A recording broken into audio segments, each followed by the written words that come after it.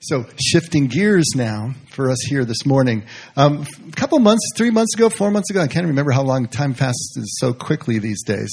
We did a series, and we actually used the M word on the series, which was the word mystic, which dredged up a little stuff off the bottom of the aquarium for a few of us. But, a mystic is a contemplative to us, maybe a contemplative on steroids, but still a contemplative, which is someone who believes that God can only be approached non-verbally, non-rationally, through silence. Everything that we were just praying just now through the worship period, that is a contemplative, that God can actually be known, but not through our intellect. And a mystic is someone who believes just that and then has visions and revelations on top of the silence and the solitude. And so we went through about 6 of them. In fact, it was exactly 6 of them. And was it last month or 6 weeks ago? Frank had done Francis of Assisi, and so he came and he actually dressed and spoke in the first person as Francis of Assisi, and it was a wonderful time. We thought we'd bring another one to you, and she was actually the one who started this whole first person business. And would you please welcome Julian of Norwich?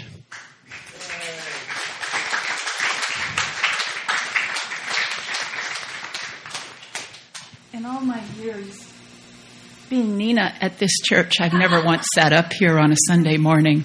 But Julian is welcome here this morning. And I do have to say that with all the angels that surround everything we do here, I feel most welcome to come back from the dead and share my story. Truly.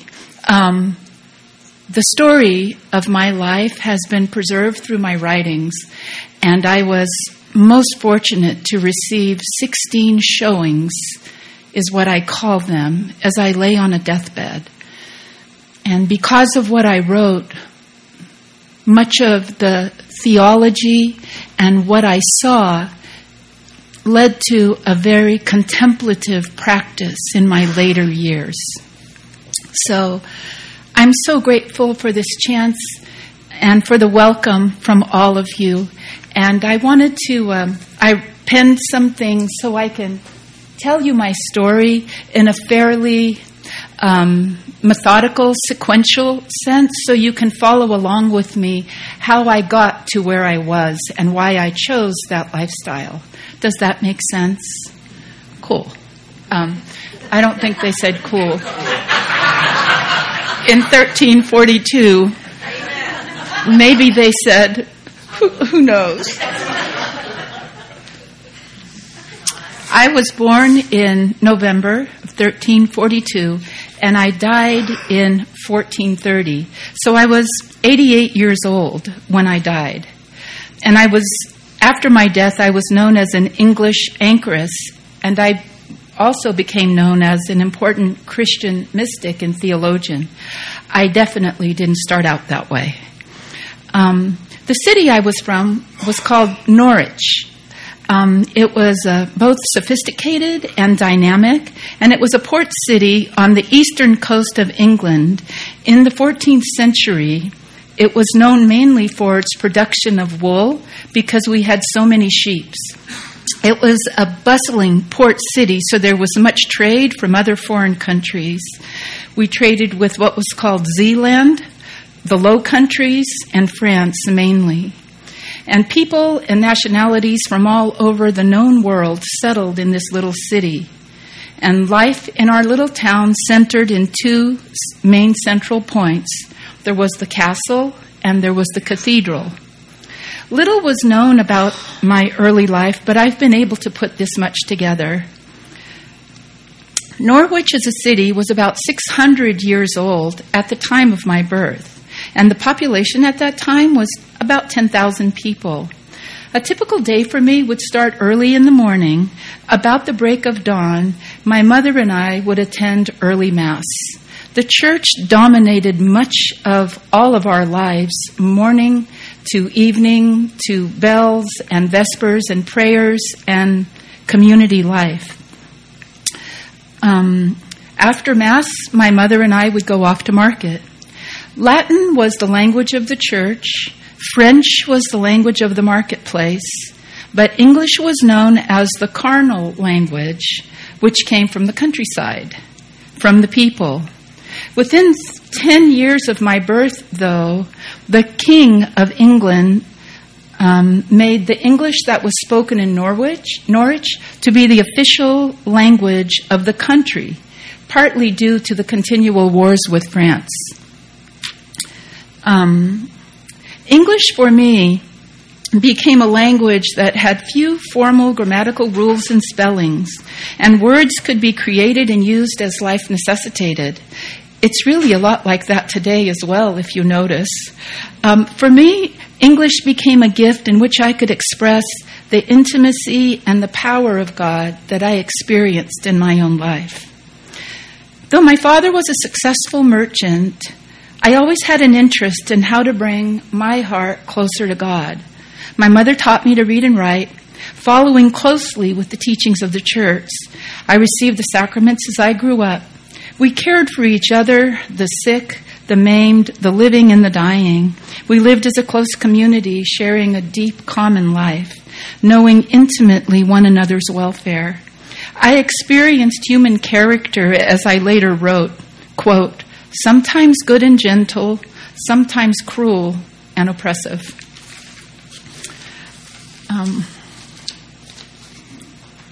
Of all the many types of priests, monks, and friars abounding in our bustling city, I was always drawn to the Franciscans, who taught me that I shouldn't seek revelation through prayer, nor ask for special secret messages from God, but rather I should seek a feeling, or rather an alignment of heart and purpose with the heart of God, to seek for a oneness of experience.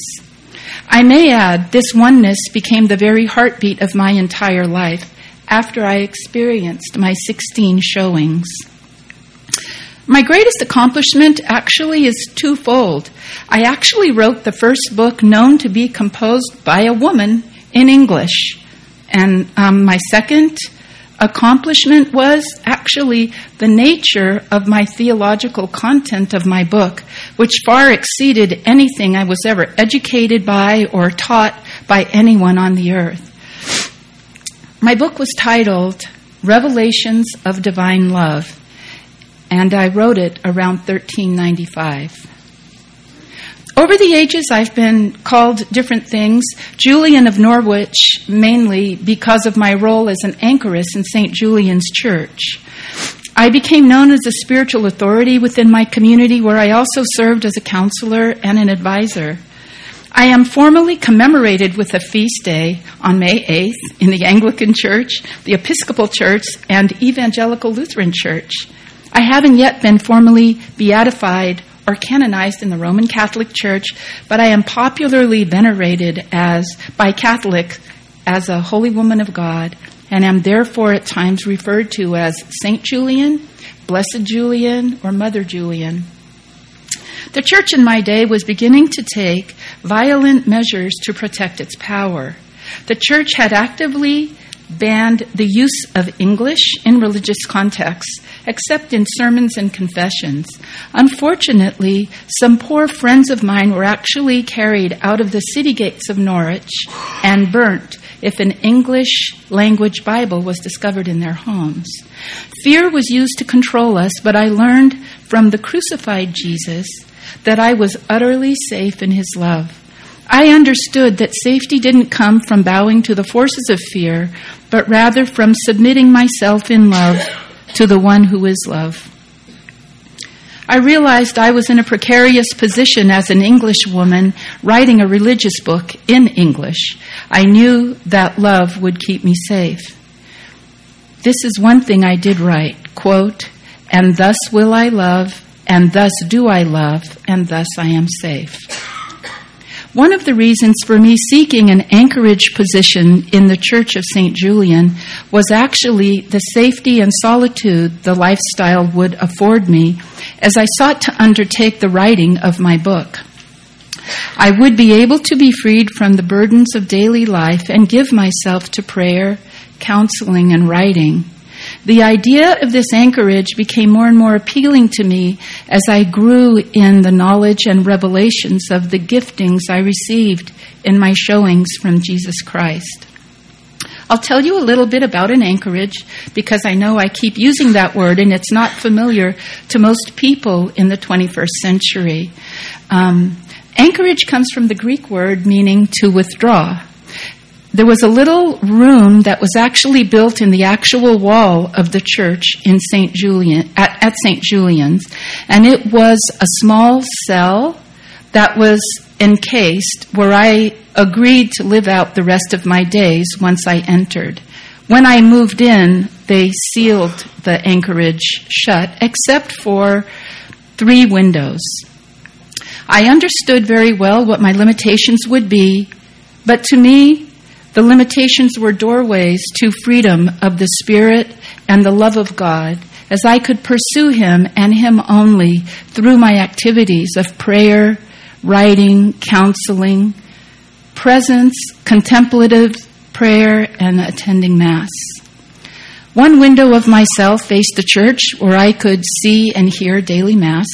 The second window opened onto a servant's quarters through which the activities of daily life transpired.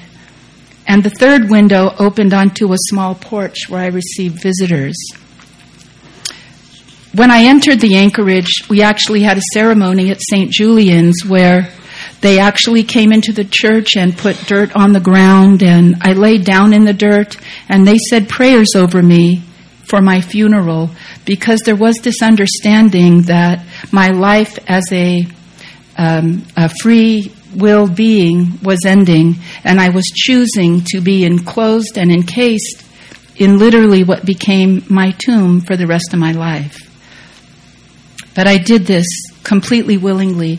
It was a practice that was very common in the 1300s, began about the 1200s, and there were many written records of men and women who actually felt this calling and committed to this lifestyle. I was supported by the goodwill and charity of the people of the parish as they supplied me with food, clothing, and shelter. In turn, they deeply desired my heartfelt prayers, both for the living and the dead among us. One of our customs in these medieval times was that people would pay money to have someone like me pray for their beloved dead relatives, hoping to propel them from the flames of purgatory and get out of there quicker into heaven. It was a very solid belief that when anyone died, they spent a lot of time in purgatory, and the wealthy were able to shorten that time if the right prayers were prayed. In any case, this money sustained me as I committed myself to this task. I also had the wonderful opportunity to act as their counselor as I listened to their life sorrows. Many people gave me what they could to pay for my spiritual advice in return for my own daily sustenance. The scant financial records of our time recorded 4 such donations for my prayers, which is actually a very small number considering the number of years I lived and served my community in the anchorage. But these records offer the proof of my enclosure. By 1393, around the age of 50, that was when I received my first bequest. The records of the church point to my varied supporters: a countess, a lawyer, a priest's endowment, and a rector.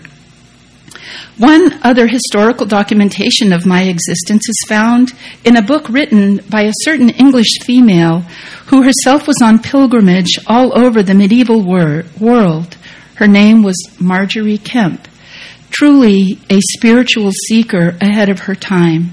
She was 30 years younger than me.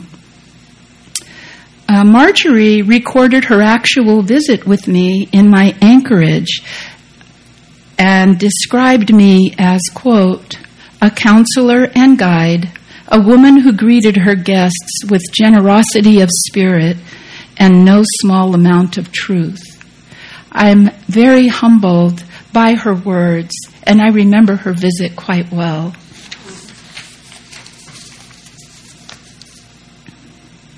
Known facts about women in general during the Dark Ages are few and far between.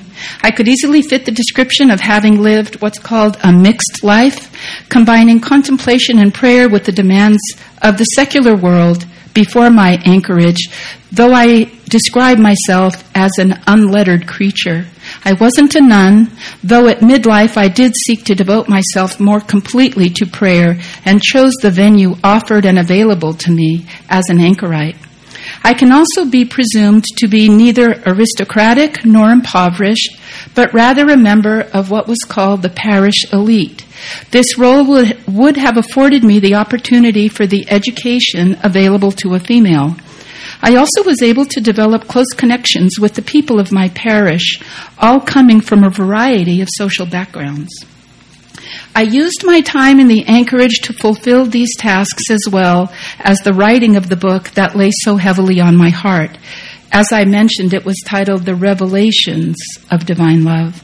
I needed to make sure that the guidance and love offered to the people at the window of my anchorage would continue ongoing beyond my lifetime, my cell, and my days. There were two versions of my book, actually. There was the short text, which I wrote right after I had my 16 showings, and then 20 years later, when I entered the anchorage, is when I took on the task of writing my second version, which is dramatically longer and theologically richer and more daring. The second text comes after meditating on my original visions for 20 years. Much insight came to me in that passage of time, hence a much fuller version of the visions. My second version, the longer text, is written with insight, freedom, and peace. And if you read my book, you will sense my stunning freedom, peace, and oneness with Jesus. In my book, I choose to present God as mother and Jesus' death on the cross as childbearing labor. I also describe Jesus as a gardener and an impoverished itinerant laborer. Some of these ideas were very almost heretical to the context of the times that I was living in, but I was very circumspect and discreet and worked very carefully with one of the friars at St. Julian's Church to make sure I wouldn't be offensive to anyone. I didn't want to drive anyone away by my beliefs and what I had seen, but the truth is they were in very sharp contrast to the teachings of the church in those days. You'll see as I continue reading. My book was written for the common people of the church whom I loved, not for the hierarchy, the nuns, or the clerics. I wrote it at great personal risk and with extraordinary dedication, like a private and intimate letter to friends.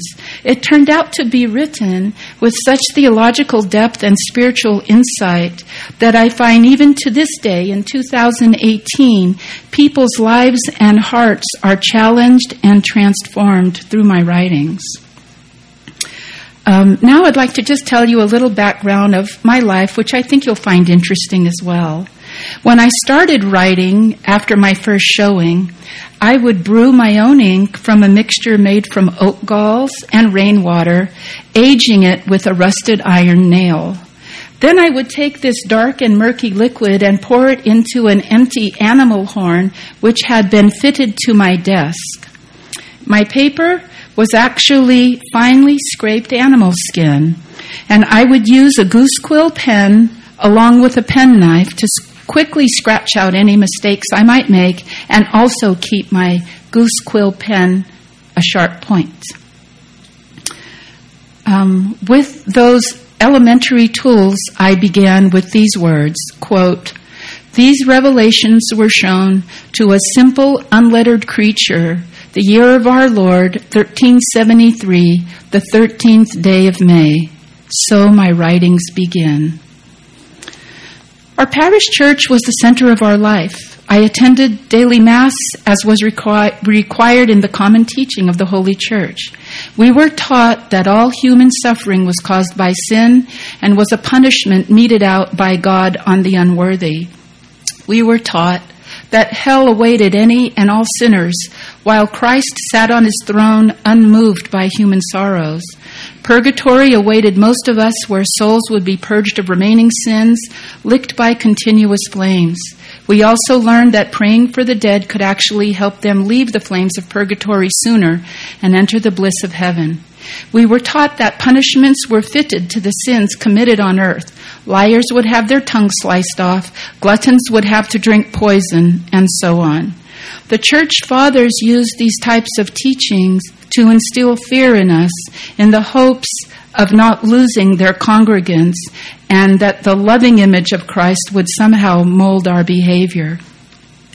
In 1349, when I was just 6 years old, the first pestilence came, a plague from the southwest of England, after the feast day of the Epiphany. This disease killed so many of my townspeople, my friends and relatives and loved ones, that after a while, even the priest's tinkling bell of home visits to see the dying ceased as well. Death from the plague was so prevalent, no one could keep up with the chores associated with caring for and burying the dead. This plague lasted 3 full years. Ultimately, what ended up happening is the bodies just became, what they ended up doing was digging huge pits and just throwing the bodies in and just setting them on fire. It was impossible to imagine the level of death this pestilence brought. When I was 9, in 1352, my whole life had been changed by this disease. But after 3 more years, life began to restore in our little city. We were all somewhat timid as we began to grow new gardens, establish new businesses, buy, sell, and trade. Though little is actually known about me, soon I would marry. By age 19, in the year 1362, I recall having had a husband and children. In my own writings, I have avoided sharing my own sorrows, losses, and loves. This was a time wherein I wrote, quote, "When I had a great longing and desire of God's gift of heaven, I wanted to be delivered of this world and of this life. For oft times I beheld the woe that is here, and the wellness and blessed being that is there. This made me to mourn and earnestly to long, and also that my own wretchedness and sloth and weariness, that I did not want to live into travail as it fell to me to do. My losses became greater than my strength to bear them." Now the second plague was upon us. Our understanding of sickness and disease was so lacking, we ascribed all such circumstances which were beyond our control to God's doing. This plague was evidence of, as we would say in Latin, bellum Dei contra homini, the war of God against humanity. One remaining sermon delivered during this time of plague described God as this: "God hath his quiver full of arrows, full of pestilence, fevers, all manners of diseases. He shoots them into our friends and families, ourselves, and only one but he himself can pull them out." But I saw little correlation between who was killed and who survived. Innocent children and prostitutes alike were killed. Clergy and parishioner, friar and laborer all died without distinction. This led me to really ponder the role of sin in our lives. Why wouldn't a loving God prevent sin if it truly caused so much damage and we had to suffer these types of punishments? It was now 10 years past this second pestilence and plague. Life in Norwich had again resumed, but my dear heart and soul continued to languish in light of all my severe losses and sorrows. I was 30 years old at this time, and I fell ill right around springtime, right near Easter. I couldn't get out of bed, and I remember burning with fever. I became semi-conscious, losing all grasp of reality. I lost feeling in my arms and legs. My breathing became labored. My mother called for the parish priest so I could receive the last meal of communion bread before my death. He came and delivered me my last meal, yet I clung to life. Was I meant to live? I wondered what purpose my death would serve other than I would be delivered from more suffering, obtaining immense joy. I determined to keep my eyes on God until I got my answer. And so what I did is I just kept my eyes lifted to the ceiling the whole time, expecting something from God, and I wouldn't look anywhere else. My mother had the priest come back 3 days later as I was still alive, and this time he came back with a very large crucifix, and he told me to set my gaze upon that crucifix as he held it for me at the front part of my bed. He was hoping to bring comfort to my dying body and my distraught soul with this crucifix. But then, as I gazed upon this crucifix, a really strange thing began to happen. A brilliant light began to emanate from this crucifix, and I couldn't take my eyes off of it. It came alive in front of me, and I saw the Lord looking directly at me, and I saw the wounds in his body were beginning to actually bleed and flow with life and blood and loss. The Jesus on that cross looked at me with eyes of love I had never seen nor experienced before. His body was alive, bleeding from the woundings received in his scourging and crucifixion. I wondered why my bedding wasn't soaked in the blood. Yet I couldn't remove my eyes from the scene unfolding in front of me. Then I heard him say, "With this the fiend is overcome." His death was so vivid, so real, I would later write, if I had known the pain he suffered, I would not have asked for an understanding of it. This was the time in these next 3 days where I had my 15 showings, and the 16th one came 1 day later.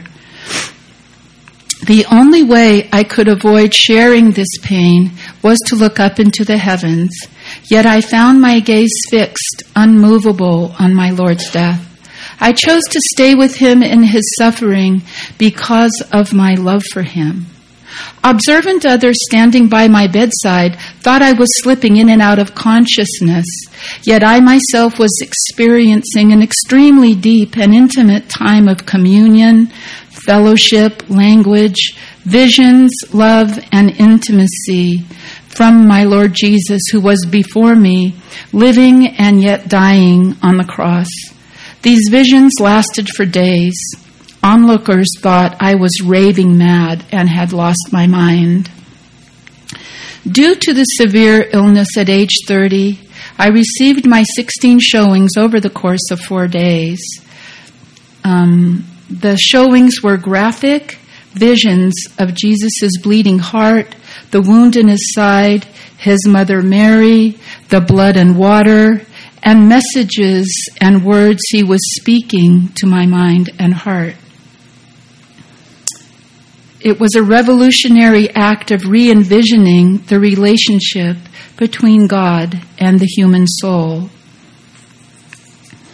Though devoted to the church, my visions contradicted the God I had come to know in the church.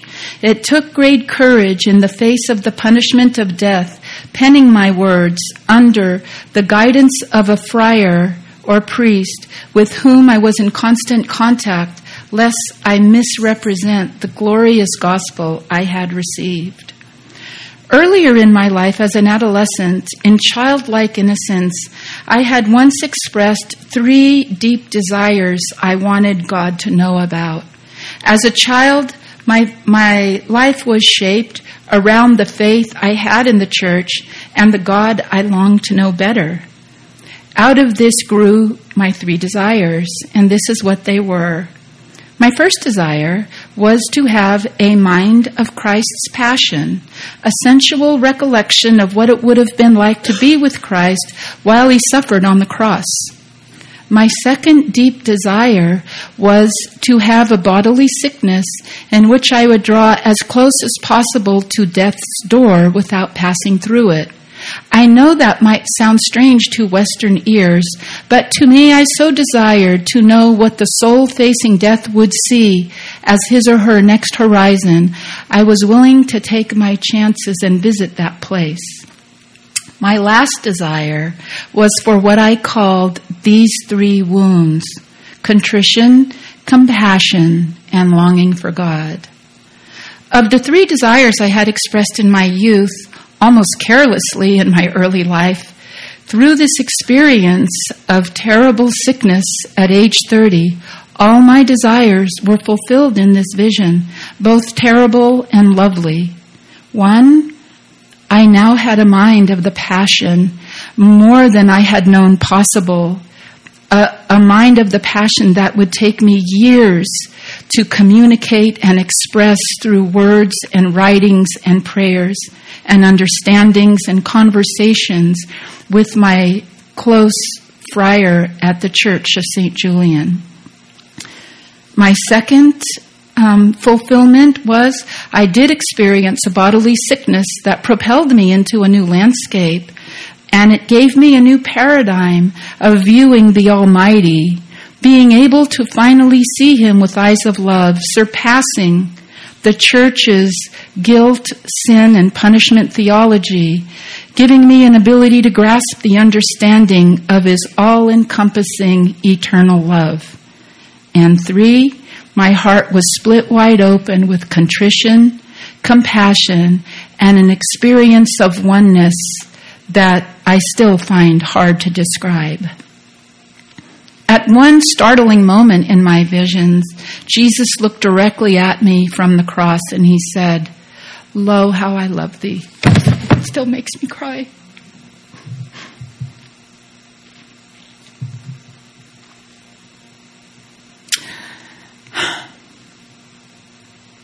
And for this one startling moment, I believed Him. Early in life, I was taught that the end of the world was near, that we might satisfy the wrath and anger of God by giving to the poor and avoiding swearing. After my showings, I realized so much, too much to behold and take in one lifetime. I realized this truth, and these are her words. The soul must perform 2 duties. One is that we reverently marvel. The other is that we humbly endure, ever taking pleasure in God. I understood the right relationship between God and the soul was not primarily guilt for sin, but rather wonder, release, and unity. The righteousness required of us is simply this: delight in God's good world. I saw that God and the soul shared something so intimate that even sin could not disrupt it. The soul and God were one. Or in other words, the soul is intricately oned, O-N-E-D, both to the body and to God at the same time.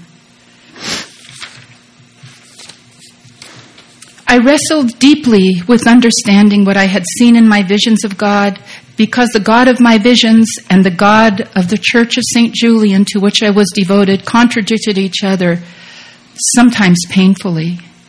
One of my most famous and well-loved writings has become this one.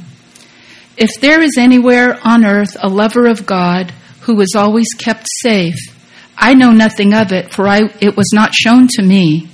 But this was shown, that in falling and rising again, we are always kept in that same precious love, and all shall be well, and all shall be well, and all manner of things shall be exceeding well.